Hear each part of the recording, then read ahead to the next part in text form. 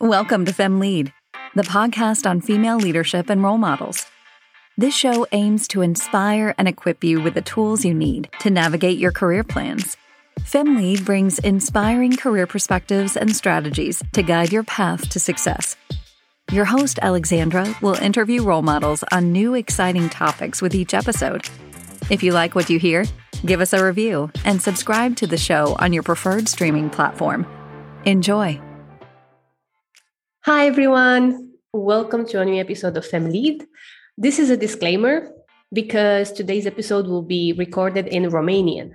So unless you understand Romanian language or speak Romanian language, I encourage you to click next and watch the next episode. Tune in, share your feedback, and be inspired. Bună ziua tuturor! Așa cum spune și titlul, astăzi avem un nou episod special în limba română. În urmă cu aproximativ un an, am vorbit cu președinta organizației Girl Up Romania. Iar astăzi vom vorbi cu un invitat care face bine tot prin prisma organizațiilor non-guvernamentale, însă cu o poveste de viață extraordinară. Invitata de astăzi este nimeni alta decât Melania Medeleanu, om de televiziune, jurnalist și om care face bine. Pe Facebook, Melania Medeleanu se descrie așa: mama lui Magic Camp, fondator Zi de Bine, îmblânzitor de fluturi, trainer dicție și public speaking. În 2014, Melania a renunțat la televiziune pentru a se întoarce la școală, un masterat în logopedie și pentru a se concentra pe acțiuni caritabile. Și asta a făcut. A pornit cu portbagajul plin de haine pentru niște copii din Valea Plopului și și-a dat seama că poate face mai mult. A fondat și a consolidat Magic Camp, o tabără pentru copiii bolnavi de cancer, s-a implicat în zeci de cauze sociale și recent a fondat o nouă asociație cu misiunea de a uni oamenii care vor să facă bine în România. Asociația Zi de Bine. Fără alte introduceri, haideți să o primim cum se cuvine pe Melania Medeleanu. Bună, Melania! Mulțumim că ai ales să fii alături de noi astăzi. Cum îți este ziua? Servus, Alex! Foarte bună mi-e ziua, așa cum mi se aproape toate zilele de bine. Spuneai mai devreme că am o viață extraordinară și aici dăm voie să te contrazic puțin, pentru că mie mi se pare că viața mea n-are nimic altceva extraordinar în ea decât faptul că în fiecare, hai să nu zicem în fiecare zi, dar în fiecare perioadă din an întâlnesc oameni extraordinari. Și da, ăsta este lucrul spectaculos din viața mea. În rest, e o viață destul de banală, să știi, așa cum face mai toată lumea. Mă trezesc dimineața, beau cafeaua, sigur, poate mă trezesc un pic mai devreme decât alții, pentru că Radu e încă mic și nu doarme toată noaptea, dar altfel nu fac nimic din ce n-ar putea să facă o mulțime de alți oameni. Abia aștept să vorbim despre asta, să ne spui cum ai ales să îți trăiești astăzi viața și ce faci zi de zi. Foarte interesant să menționez că Melania și cu mine ne-am cunoscut acum câteva luni când am co-prezentat un concurs online pentru Comisia Europeană, însă eu urmăresc pe Melania de câțiva ani și atunci când mi s-a propus să fiu atunci când mi s-a propus să fiu co-host în acest quiz, nu știam că Melania va fi prezentator. De aceea, când am aflat, a trebuit să le zic organizatorilor că eu sunt un mare fan și că trebuiau să înceapă cu această informație. Îți mulțumesc mult, Melania, că ești astăzi aici. E o plăcere să te am în FemLead Podcast și bine ai venit! Eu mulțumesc și mă bucur că stăm de povești, mai ales că urmăritorii tăi sunt oameni care poate au plecat din România, dar asta nu înseamnă că s-au rupt de România și poate le e dor să mai audă o conversație în limba română. Perfect, da. Și chiar am vrut să menționez asta pentru că eu urmăresc foarte mulți oameni care fac bine în România și mă bucur tare mult ca să vorbim despre misiunea ta și aș vrea să începem prin a ne spune puțin cum arată viața ta de zi cu zi. Depinde ce pălărie pun, adică sunt zile în care pun pălăria de trainer și atunci e plină de oameni împreună cu care lucrez, public speaking sau dicție sau media traininguri, adică îmi folosesc partea de experiență profesională pe care am avut-o aproape 20 de ani în fața camerelor de luat vederi sau în fața publicului, dar când îmi pun pălăria de om de ONG, atunci înseamnă foarte, foarte multe povești pe care le aud în fiecare zi și mai ales e o întrebare pe care o pun de câte ori am ocazia, cum pot să ajut. Și credeți-mă, atunci când pui o astfel de întrebare, numai să vrei să nu ajuți și n-ai cum să nu ajuți, pentru că de multe ori lumea îmi spune asta, dar e foarte complicat, dar cine sunt eu să ajut, dar nu pot eu. Pune întâi întrebarea, ascultă cu atenție răspunsul și cu certitudine există un punct în viața cuiva în care poți să dai o mână de ajutor. Așa că așa arată viața mea, cumva împărțită între aceste două laturi din punct de vedere profesional, să-i spunem, iar în plan personal, e sigur, cel mic a făcut 3 ani și au fost niște ani mulți înainte, în care încă n-am prins nicio noapte dormită de la cap la coadă. Mulți înainte. Spune-ne cum putem să ajutăm atunci Zi de Bine și ce înseamnă Asociația Zi de Bine? Cu asta aș începe, cu ce înseamnă Zi de Bine și de unde a pornit. A pornit de la întrebările nenumărate pe care le-am primit din partea oamenilor, care spuneau simplu, aș vrea și eu să mă implic, dar știi, n-am foarte mult timp la dispoziție sau n-am prea mulți bani ca să zici că mă pot implica financiar, dar fiecare dintre noi are totuși ceva care poate fi foarte special și care poate ajuta foarte mult. Când suntem noi generoși, când facem cinste? La noastră suntem buni de cinste, nu? Și atunci m-am gândit cum ar fi să le dăm șansa oamenilor să se implice, deci să răspundă aceste nevoi personale, implicând la rândul său comunitatea proprie, prietenii proprii, cărora să le spunem, în loc de cadoul ăla pe care de multe ori, să recunoaștem, îl punem într-un colțișor în șifonier și acolo rămâne, în loc de un obiect, încă un obiect între multele obiecte pe care le am, banii aia pe care i-ai pus deoparte pentru ziua mea, nu-mi cumpăra ceva de ei, ci pune în contul meu de fundraiser și dacă strâng bani de la mai mulți dintre prietenii mei, cu ei voi putea să fac o faptă bună. Și știi care e frumusețea? Frumusețea e că la sfârșitul lunii vei vedea ce s-a întâmplat cu banii. Atât de repede. Avem 12 cauze sociale, câte un proiect pe lună, în fiecare lună altul, pentru că nu facem niciun fel de discriminare, avem proiecte pentru toate zodiile. Deci cine vrea să-și dăruiască ziua știe foarte clar că la finalul lunii va vedea deja rezultatul implicării sale. Adică repede, eficient, foarte ușor. Sună foarte bine. Și spune-ne cum putem să ajutăm în afară de a vedea online. Ne putem dona ziua printr-o platformă sau putem contacta organizația? Sigur, e vorba despre platforma Galantom, prin intermediul căreia putem să ne donăm ziua de naștere, dar dincolo de această platformă, pe site-ul www.zidebine.ro vedeți care sunt proiectele pe care le facem lună de lună și vedeți dacă rezonați sau nu cu aceste proiecte.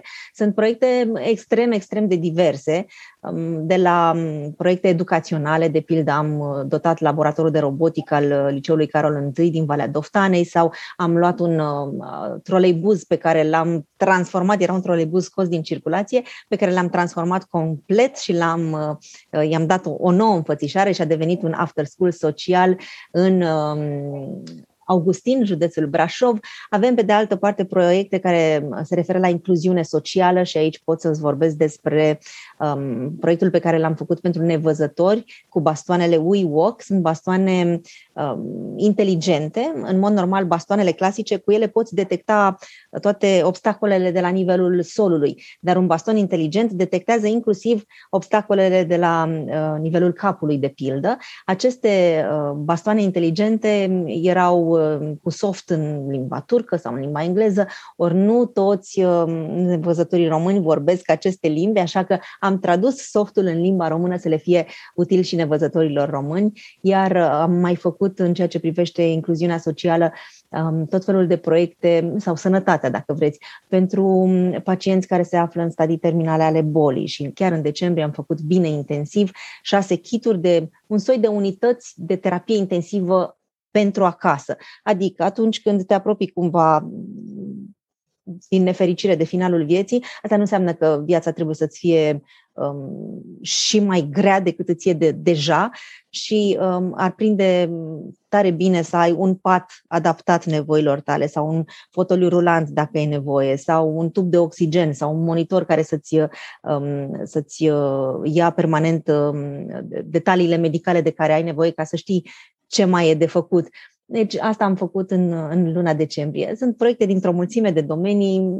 Cred că poate nu rezonez cu toate, dar cu cel puțin unul dintre ele sigur rezonează toată lumea. Da, este fantastic și mulțumim că faci asta, mulțumim că ți-ai ocupi timpul făcând bine. eu sunt foarte fericită să fac asta. Adică atunci când oamenii îmi spun mulțumesc că faci asta, mie mi se pare un pic straniu. Nu, eu sunt aia care trebuie să mulțumească, pentru că singuri noi nu putem să facem nimic. Împreună cu Luciana Zaharia, prietena și partenera mea din acest proiect, am lansat Zi de Bine, dar de fapt avem în spate o mulțime de oameni care fie și-au donat ziua de naștere, fie au venit cu o idee de proiect, fie ne-au semnalizat un caz. Singur nu poți să faci mare lucru, știi? Așa că eu sunt aia care trebuie să spună de fiecare dată mulțumesc. Da, și o să vorbim foarte bine despre ce a însemnat pentru tine să începi această carieră în zona ONG-urilor. Însă până atunci aș vrea să te întreb, Melania, cum ai grijă de tine? Ce tabieturi ai astfel încât să ai grijă de tine, având în vedere toate aceste pălării pe care le porți și toate aceste roluri pe care le ai în viață? Cum ai grijă de tine, de sănătatea ta mentală, de tot ce înseamnă stres și zile ocupate? Să știi că dacă e o cale să ai grijă de tine, implicarea în ONG e aceea. Adică, uite, de pildă azi dimineața, nu mai departe de azi dimineața, am fost la notar unde am semnat un contract de mecenat, am dat o sumă de bani cuiva care avea mare nevoie pentru un tratament medical. Și primul gând a fost iar la notar, e o oră întreagă de stat acolo și am atât de multe lucruri de făcut, dar după aia, după ce pui semnătura pe documentul ăla și știi că pentru că există acești bani, cineva s-ar putea însănătoși, după aia nu-ți rămâne decât să-ți dai vreo 2 palme cel mult și să spui trezește-te. Tu tocmai ai dat 45 de minute, o oră din timpul tău și te plângi? Adică, serios, tu uite-te ce problemă are omul ăsta. Când vezi ce li se întâmplă celor din jurul tău și dacă lucrezi în ONG, vezi ce li se întâmplă oamenilor din jurul tău, atunci te simți foarte norocos. Într-adevăr, și când vorbești despre misiunea din viață și faptul că asta pe tine te bucură, e într-adevăr un lucru extraordinar că ai aflat practic ce te bucură și cum vrei să-ți petreci zilele lucrând. Și în acest domeniu de activitate pe care tu nu l-ai ales de la începutul carierei tale, nu ai fost om de ONG de la începutul carierei tale. Spune-ne puțin, când vine vorba de domeniul profesional, tu cum ți-ai ales domeniul profesional? Pentru că tu ai început ai început să ai cariera de jurnalist și acum câțiva ani ți-ai schimbat traseul profesional. Vom vorbi foarte în detaliu despre această schimbare de carieră. Însă până atunci, tu cum ți-ai ales domeniul profesional? Și întreb această întrebare pentru că mulți dintre ascultători vin să asculte Family Podcast pentru că vorbim despre leadership și modele de urmat. Spune-ne cum ai avut tu această traiectorie în viața ta profesională și ai început prin cariera de jurnalist? Să știi că n-am căutat prea mult, eram foarte mică și încă mi-aduc aminte momentul ăsta în care îmi decupasem cutia de carton, o desenasem, îi pusesem 2 bețe drept antene și mă băgam înăuntru, eram la televizor, eram în televizor, pe vremea aia televizorul era alb-negru, e adevărat, și câteva ore de program, atât, numai că o vedeam pe doamna Sanda Țăranu și poate ascultătorii tăi ceva mai de vârsta mea și o amintesc, o doamnă foarte stilată și foarte frumoasă mi se părea mie și îmi doream să fiu Sanda Țăranu. Așa că eu nu m-am pierdut foarte mult în căutări despre ce vreau să devin. Mi-era foarte clar ce vreau să devin, Sanda Țăranu. Așa că toți pașii pe care i-am făcut de la bun început, la 16 ani eram deja în televiziune, pentru că asta îmi doream și, repet, e o mare șansă, pentru că ne pierdem mult timp pe drum explorând despre ce vrem să fim și poate că, pe de altă parte, e și asta o șansă, că explorând așa de mult, afli mult mai multe lucruri care ar putea să-ți placă, pe când eu n-am știut decât unul singur. Am știut că vreau să fac televiziune și am făcut televiziune până aproape de 35 de ani, dacă nu mă înșel. Uite că, pe de altă parte, mi se pare că e deja o altă viață, știi? Deși, dacă m-ai fi întrebat la 30 de ani, ți-aș fi spus cu certitudine că o să ies la pensie din televiziune, că este nu numai singurul lucru pe care știu să-l fac, dar este singurul lucru pe care vreau să-l fac. Mă pasiona pur și simplu televiziunea, dar se dovedește că, de fapt, toată partea asta de televiziune a fost doar antrenamentul pentru ce urma. Adică n-aș fi putut probabil să fac ONG la nivelul la care îmi place să cred că îl fac, dacă n-aș fi avut toată experiența asta profesională înainte. Dar pe de altă parte, cred că, repet, menirea mea nu era neapărat să prezint știri sau să moderez emisiuni politice, ci doar să învăț ca să pot să pun în practică mai târziu lucrurile pe care le-am învățat. Foarte, foarte frumos spus.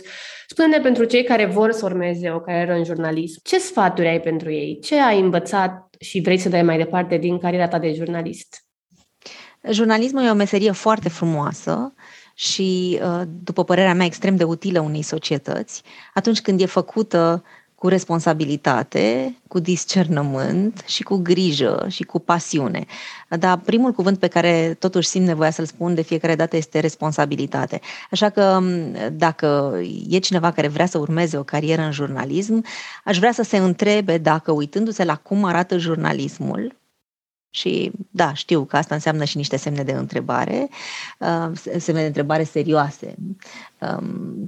Dacă se uită cineva la cum arată jurnalismul astăzi, își dorește cu adevărat să fie acolo. Și dacă răspunsul e da, să știe că nu o să fie ușor. Din păcate, presa de astăzi e foarte departe de felul în care arăta presa acum 10-20 de ani și mi-e teamă că lucrurile nu se schimbă neapărat în bine, însă există insule de jurnalism în care cuvântul responsabilitate încă există. Așadar, dacă cineva vrea să se apuce de meseria asta, întrebarea este unde se face jurnalism cu responsabilitate și ăsta ar fi primul criteriu după care aș alege instituția în care să merg să învăț sau să practic această meserie. Responsabilitate, deontologie și apoi multă muncă. E o meserie care nu are program de la 9 la 5, pentru că evenimentele nu te întreabă dacă ești în program în timpul tău liber sau nu. Ele se întâmplă când se întâmplă. Așadar, meseria de jurnalist este o meserie care nu are neapărat program. Dacă ești mai degrabă genul căruia îi place să aibă un timp foarte clar alocat meseriei și un timp foarte clar alocat vieții de familie, și nu e nimic rău în asta, să ne înțelegem.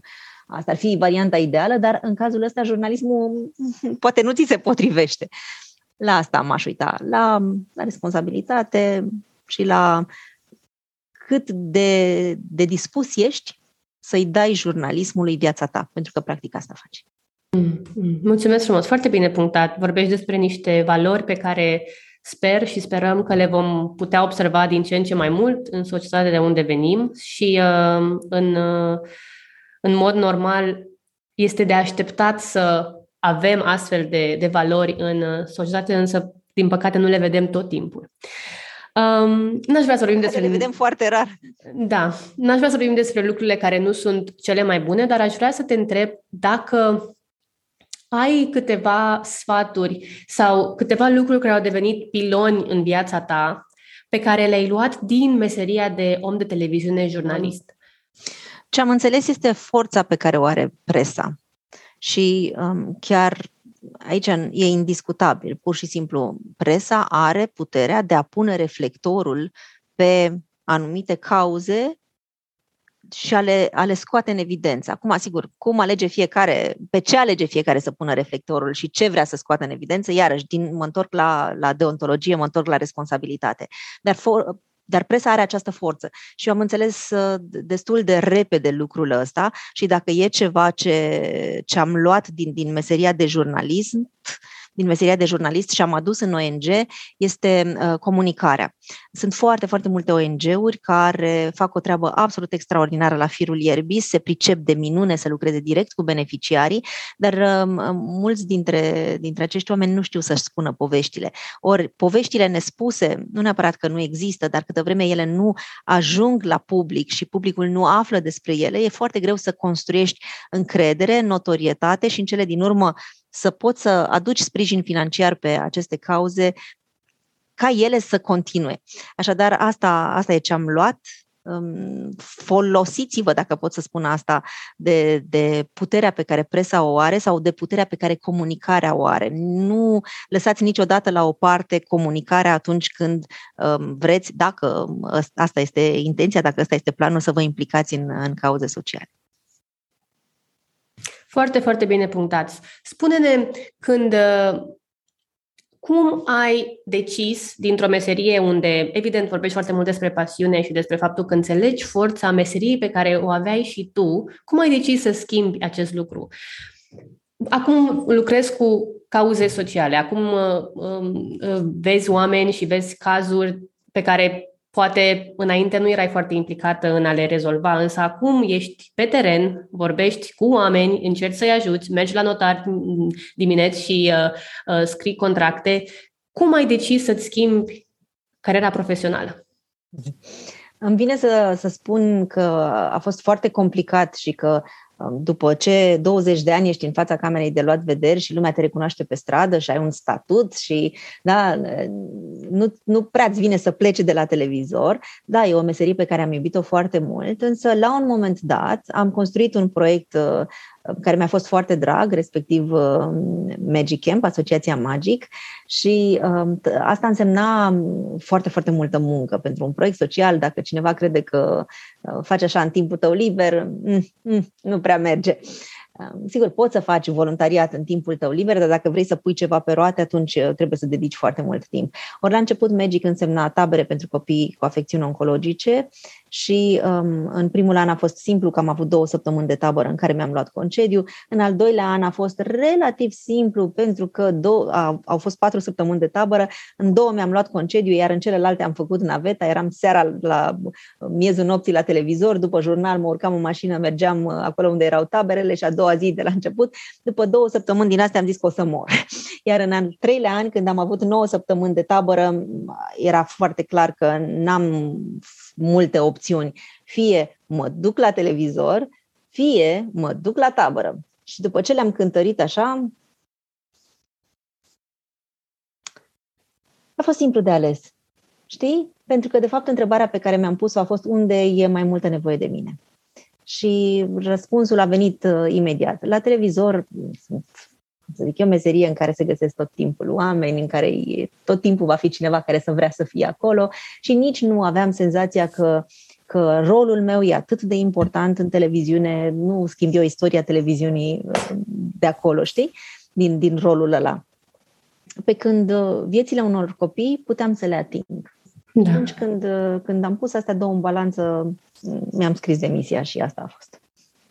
Da, o poveste, de asta spun că e o poveste extraordinară, pentru că în locul tău ar fi fost mulți oameni care ar fi zis: continui să fac puținul pe care pot să-l fac an de an, fără să renunț la ce reprezintă persoana din televiziune, fără să își schimbe într-un fel modul de viață pe care și l-a construit. Și e un act foarte curajos, te felicit. Nu știu foarte mulți oameni care ar face asta. Eu cred că foarte mulți oameni ar face asta dacă ar lua contact cu partea asta socială și dacă și-ar da seama de impactul pe care îl pot avea asupra vieții oamenilor. Eu nu știu ceva pe lumea asta care să te facă mai fericit, mai mulțumit, mai... Da, asta e...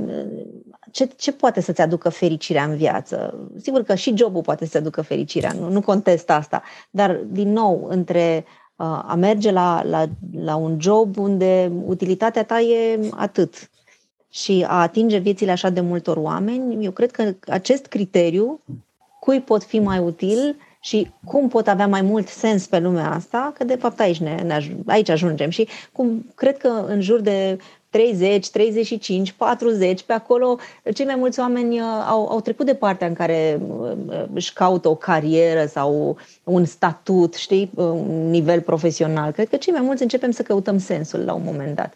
Și după ce ai trecut prin profesie și după ce ai trecut prin carierism, îți dai seama că sensul s-ar putea să nu fie chiar acolo. Sigur, poate să fie acolo. Nu mă înțelegeți greșit, nu e nimic în neregulă cu asta. Deci dacă cineva merge mai departe pe ideea de carieră și asta îi aduce împlinire, acolo să rămână, nu e niciun fel de problemă. Dar dacă simte că nu e ăla locul, mergi mai departe. Nu sta într-un loc care nu-ți aduce nimic altceva decât bani. Serios, nu avem nevoie de atât de mulți bani ca să fim fericiți. Chiar mă bucur că ai menționat asta, pentru că am avut o conversație similară cu niște prieteni aici în Danemarca, prieteni români, în care ne întrebam ce facem după ce ajungem să lucrăm într-un anumit setup, pentru o anumită companie și ce înseamnă pentru noi faptul că avem această carieră. E mai bine decât altceva, e cel mai bun loc pentru noi și cred că, așa cum spui și tu, poate după o anumită vârstă devine mai mult o conversație despre sensul vieții. Ne revedem poate în 10 ani și îți povestești ce mi s-a întâmplat și mie. Să știi. Da, mulțumesc mult că ai discutat despre asta.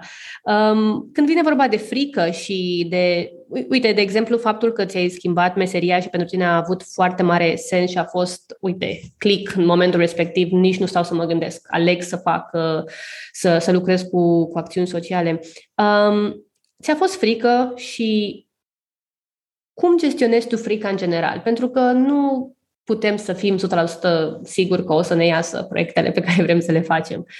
Ce faci pentru a gestiona momentele astea de frică și unde nu știi ce se va întâmpla?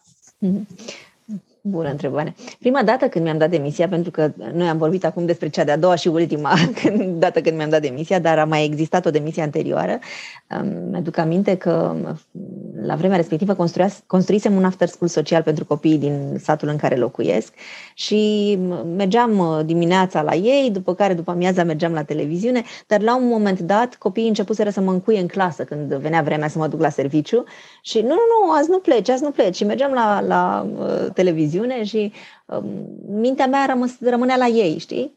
Și atunci am colțit gândul, pentru prima dată gândul demisiei și mai ales după ce am cunoscut niște copii într-un centru de plasament care nu vorbeau foarte bine, aveau tulburări de limbaj și nu fusese stimulați suficient să vorbească. Și mi-am dat seama că singurul lucru pe care pot eu să-l fac pentru ei, că nu mă pricepeam propriu-zis la a învăța să vorbească, era să mă întorc la școală.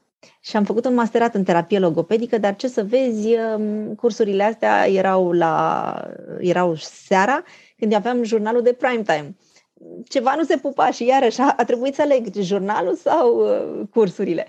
Și atunci mi-am dat demisia, dar atunci a fost un moment de panică absolută. Mi-a fost îngrozitor de frică. Deși mi-a plăcut la nebunie să merg la școală și să învăț și tot ce învățam seara, mergeam la copii și învățam să vorbească, era fabulos să auzi sunete noi în doar câteva zile, doar pentru că învățasem să pronunț, cum să explici cu unui copil cum să pronunțe un sunet, știi? Dar atunci mi-a fost foarte, foarte frică și mi-amintesc că făcusem toate calculele din lume și mă gândeam așa, uite, ăștia sunt toți banii pe care i-am, dacă îi drămuiesc și dacă sunt foarte atentă cum cheltuiesc fiecare leu, mi-ajung un an de zile. După un an va trebui să-mi găsesc un job. Și surpriza surprizelor a fost că în anul acela în care am fost la copii în fiecare zi, în anul acela am reușit nu numai că să mă susțin financiar, dar să găsesc noi aspecte ale vieții profesionale la care nici măcar nu mă gândisem. Făcând terapia logopedică, făcând aceste cursuri de terapie logopedică, s-au născut cursurile de dicție. Vorbind despre copii pentru care căutam tot timpul sprijin, am început să vorbesc în public și uite așa, ușor, ușor s-au născut cursurile de public speaking. Cu alte cuvinte, atunci când frica mea a fost atât de puternică, de fapt s-au deschis așa de multe uși, iar astăzi reușesc să mă susțin financiar ținând cursuri de dicție și de public speaking, adică făcând ceva ce îmi place foarte, foarte tare în timpul pe care l-am ca să-mi rămână să fac și ONG. Pentru că în ONG sunt în continuare voluntar, nu vreau să amestec lucrurile. Așa că dacă mă întrebi acum despre frică, ce știu este că atunci când mi-e groaznic de frică, trebuie să fac pasul. Pentru că dincolo de frică sunt atât de multe șanse.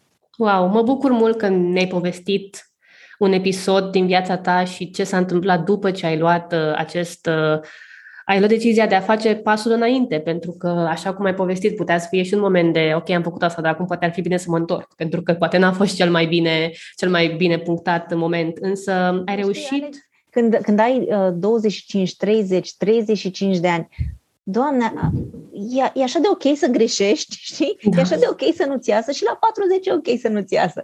Adică, întotdeauna, de atunci și până astăzi, mă gândesc mai degrabă că e preferabil să încerci și să eșuezi decât să nu faci nimic. Ce mă bucur că ai menționat asta. Mă bucur mult că ai menționat asta și că ne explici cu detalii cum ți-ai croit tu drumul în viață astfel încât să fii foarte împlinită cu ceea ce faci. Spune-ne puțin și despre public speaking, vorbitul în public și cursurile de dicție. Ai declarat într-un interviu că printre cursanții tăi se numără atât persoanele din mediul public, dar și oameni de afaceri, oameni care vor să devină mai buni în a comunica și a se exprima clar. Ne poți spune câteva secrete despre vorbitul în public? Ceva ce ne-ar ajuta poate să scăpăm de frica de a vorbi în public pentru cei care ne ascultă? Secrete, eu cred că e un cuvânt mare acesta. Și pentru cineva interesat de public speaking cu adevărat, e suficient să dea un search pe Google și află toate secretele vorbitului în public. Dacă totuși există un secret, secretul este că nu se poate învăța public speaking decât vorbind în public. Ce știu astăzi, după ani de zile de vorbit în public și după ani de zile de nevorbit în public, pentru că mi-a fost foarte, foarte frică, adică am evitat cu grație absolută toate șansele care mi-au ieșit în cale vreo 10-15 ani, tocmai pentru că mi-era frică de public. Și ce știu astăzi este că oamenii din fața noastră nu sunt niște inamici, nu sunt,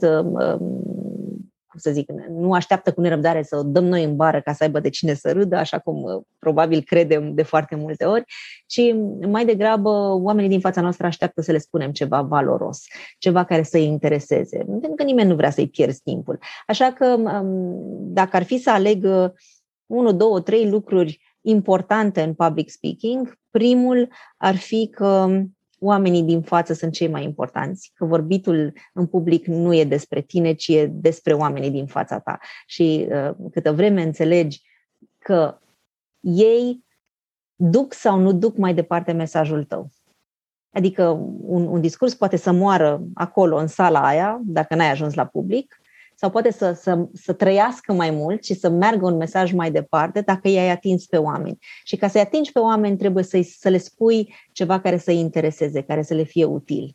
Apoi frica se cam naște din ce ne imaginăm că se întâmplă și nu din ce se întâmplă în realitate. Da? Ne facem tot felul de scenarii în minte înainte de a avea loc discursul, cum că o să greșesc, o să dau un bar, o să mă împiedic, o să fie îngrozitor.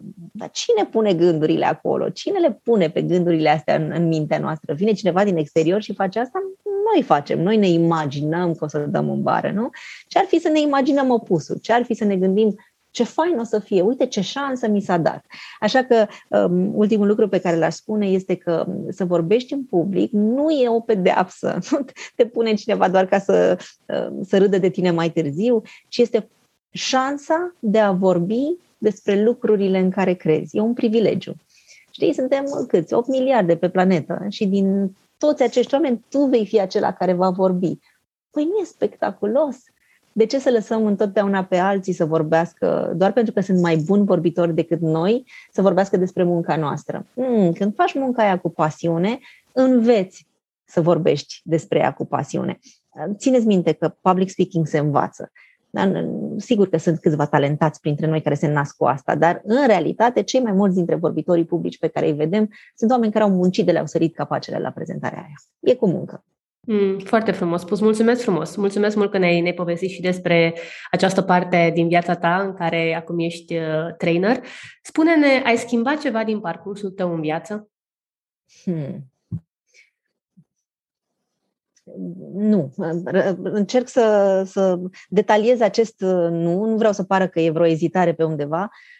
Nu dintr-un motiv foarte simplu. Probabil că inclusiv lucrurile nasoale care mi s-au întâmplat m-au adus unde sunt. Da? Am învățat din ele și am crescut din ele. Că știți foarte bine că dacă ni se întâmplă numai lucruri frumoase, din astea nu prea crești. Sigur, contribuie și ele la încrederea în propriile forțe, dar cel mai mult contribuie la încrederea în propriile forțe să fi trecut printr-o situație foarte nasoală și să fi reușit să ieși la liman. Așa că nu pot să spun că viața mea a fost așa un șir de lucruri drăguțe și simpatice. Au fost și câteva neplăcute, complet neplăcute pe alocuri, care încă mai dor, dar ele sunt cele care m-au ajutat cel mai mult să cresc. Așa că n-aș da la o parte nimic din ce mi s-a întâmplat. Dar știi, uite, sunt la 43 de ani. eu n-am ajuns la finalul vieții, n-am de gând să trag linie și să fac bilanțul. Asta o păstrez pentru când o fi să fie, da? Ăsta nu e momentul, mai am lucruri de făcut.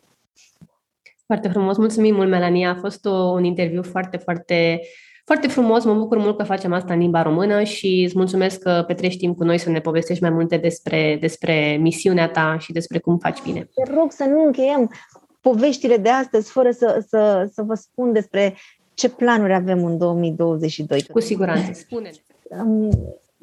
Visez foarte tare la un lucru. Visez deja de câteva luni bune la asta și poate că printre ascultătorii tăi sunt oameni care vor rezona cu această cauză. Am făcut la un moment dat o postare pe Facebook. Era despre ce se întâmplă în Olanda cu pacienții cu Alzheimer. Sigur că în Olanda se întâmplă o mulțime de lucruri bune cu pacienții bolnavi de Alzheimer, spre deosebire de România. Au fost foarte multe reacții la acea postare. Atât de multe încât m-am întrebat ce e aici? E ceva aici? Ce e? Așa că am mai făcut o postare și am rugat pe oamenii care au interacționat într-un fel sau altul cu această boală înfiorătoare să-mi scrie. Să-mi scrie cu ce s-au confruntat. Alex, am citit kilometri de mesaje. Nu exagerez cu nimic. Era atâta nevoie de a scoate, de a vorbi, știi? Ba chiar unii dintre cei care mi-au scris, la final spuneam, nici nu știu de ce ți-am spus toate lucrurile astea, dar simplu fapt că m-a întrebat și pe mine cineva odată ce simt, m-a făcut să scot din mine. Așa că planul în 2022 este să facem proiecte pentru pacienți cu demență și aparținători.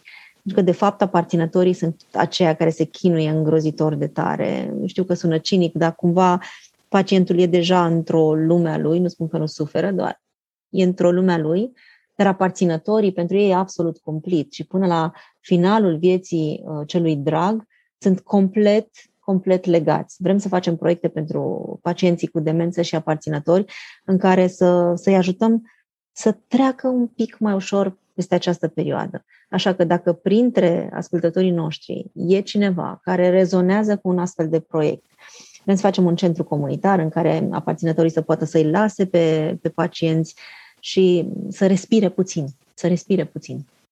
Da? Dacă e cineva care rezonează cu această cauză, îl rog să-mi scrie fie despre cum se întâmplă lucrurile în țara în care persoana respectivă locuiește sau trăiește sau, în care a avut această experiență, fie despre nevoile pe care le-a avut această persoană, fie să întindă pur și simplu o mână de ajutor. Foarte frumos. Cu siguranță vom trimite și acest mesaj mai departe. Mulțumesc frumos că ne-ai povestit despre 2022 și sperăm că ascultătorii vor merge pe zidebine.ro, corect? Zidebine.ro, da. Și își vor dona cu această ocazie ziua de naștere sau vor ajuta alte cauze pe care voi le postați și pe care le promovați, pentru că, într-adevăr, a face bine e probabil cea mai mare misiune pe care o putem face cu toții în viață. Mulțumesc mult, Melania! Așa, și chiar dacă nu e ziua voastră, că, poate că, suntem născuți doar o dată pe an, în realitate nu trebuie să așteptăm să vină ziua noastră, pentru că, de fapt, fiecare zi e zi de bine. Într-adevăr. Mulțumesc mult, Melania! A fost un interviu extraordinar. Mersi mult că ai petrecut timp cu noi și mult succes în următorii ani. Mulțumesc tare! Te îmbrățișez și salutări tuturor celor care ne-au urmărit. Mulțumim mult că ați fost astăzi alături de noi și uitați-vă în continuare pe FemLead Podcast pentru mai multe interviuri inspiraționale cu oameni de bine. We hope you've enjoyed this episode of FemLead Podcast. Share the news with your friends and follow us on social media at FemLead Podcast everywhere.